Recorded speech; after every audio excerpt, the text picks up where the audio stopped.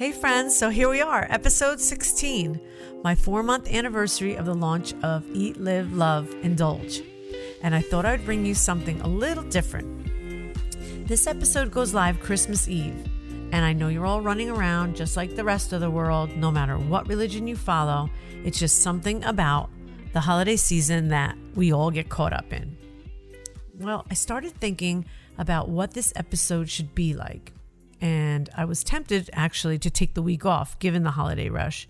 But I wanted to say something during this season of gift giving.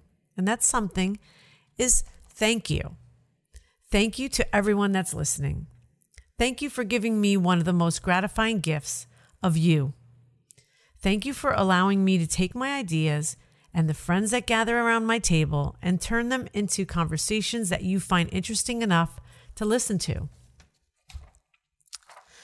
Thank you for letting my idea flourish, as it came from a place where I'm most comfortable and authentic, in my kitchen, feeding my family and friends, where the most interesting conversations happen around my table. Thank you for sharing that most of you can relate. Thank you for letting me share my heart. My kitchen is the heart of my home. We all gather here, and the food I prepare brings so many people together. And lastly, thank you for your kind comments and reviews that you've taken the time out to write and rate this podcast. I've learned so much in such a short time, and I'm grateful for your feedback as it helps me to continue to be motivated, inspired, and it helps me to grow. As there's one more week left to this year, actually one more week left to this decade, a quote came to mind that helps me reflect, recharge, and reboot. It goes like this. It's from Brianna Wiest. When it's time for something new, you will feel it. You will feel a desire to let go, to shed layers, to move, and to recreate. You will know because there will be a subtle little shifts all around you.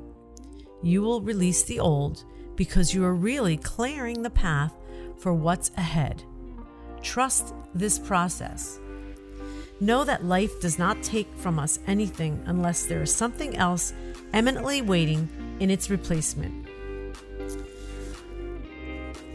I really like that quote, and it's perfect for this time of the year. I hope that it helps anyone that's feeling some kind of way as we let go of 2019 and make room for good things in 2020. Friends, don't take life and the ones that you love for granted. Wishing you all peace, love, and happiness from our family to yours.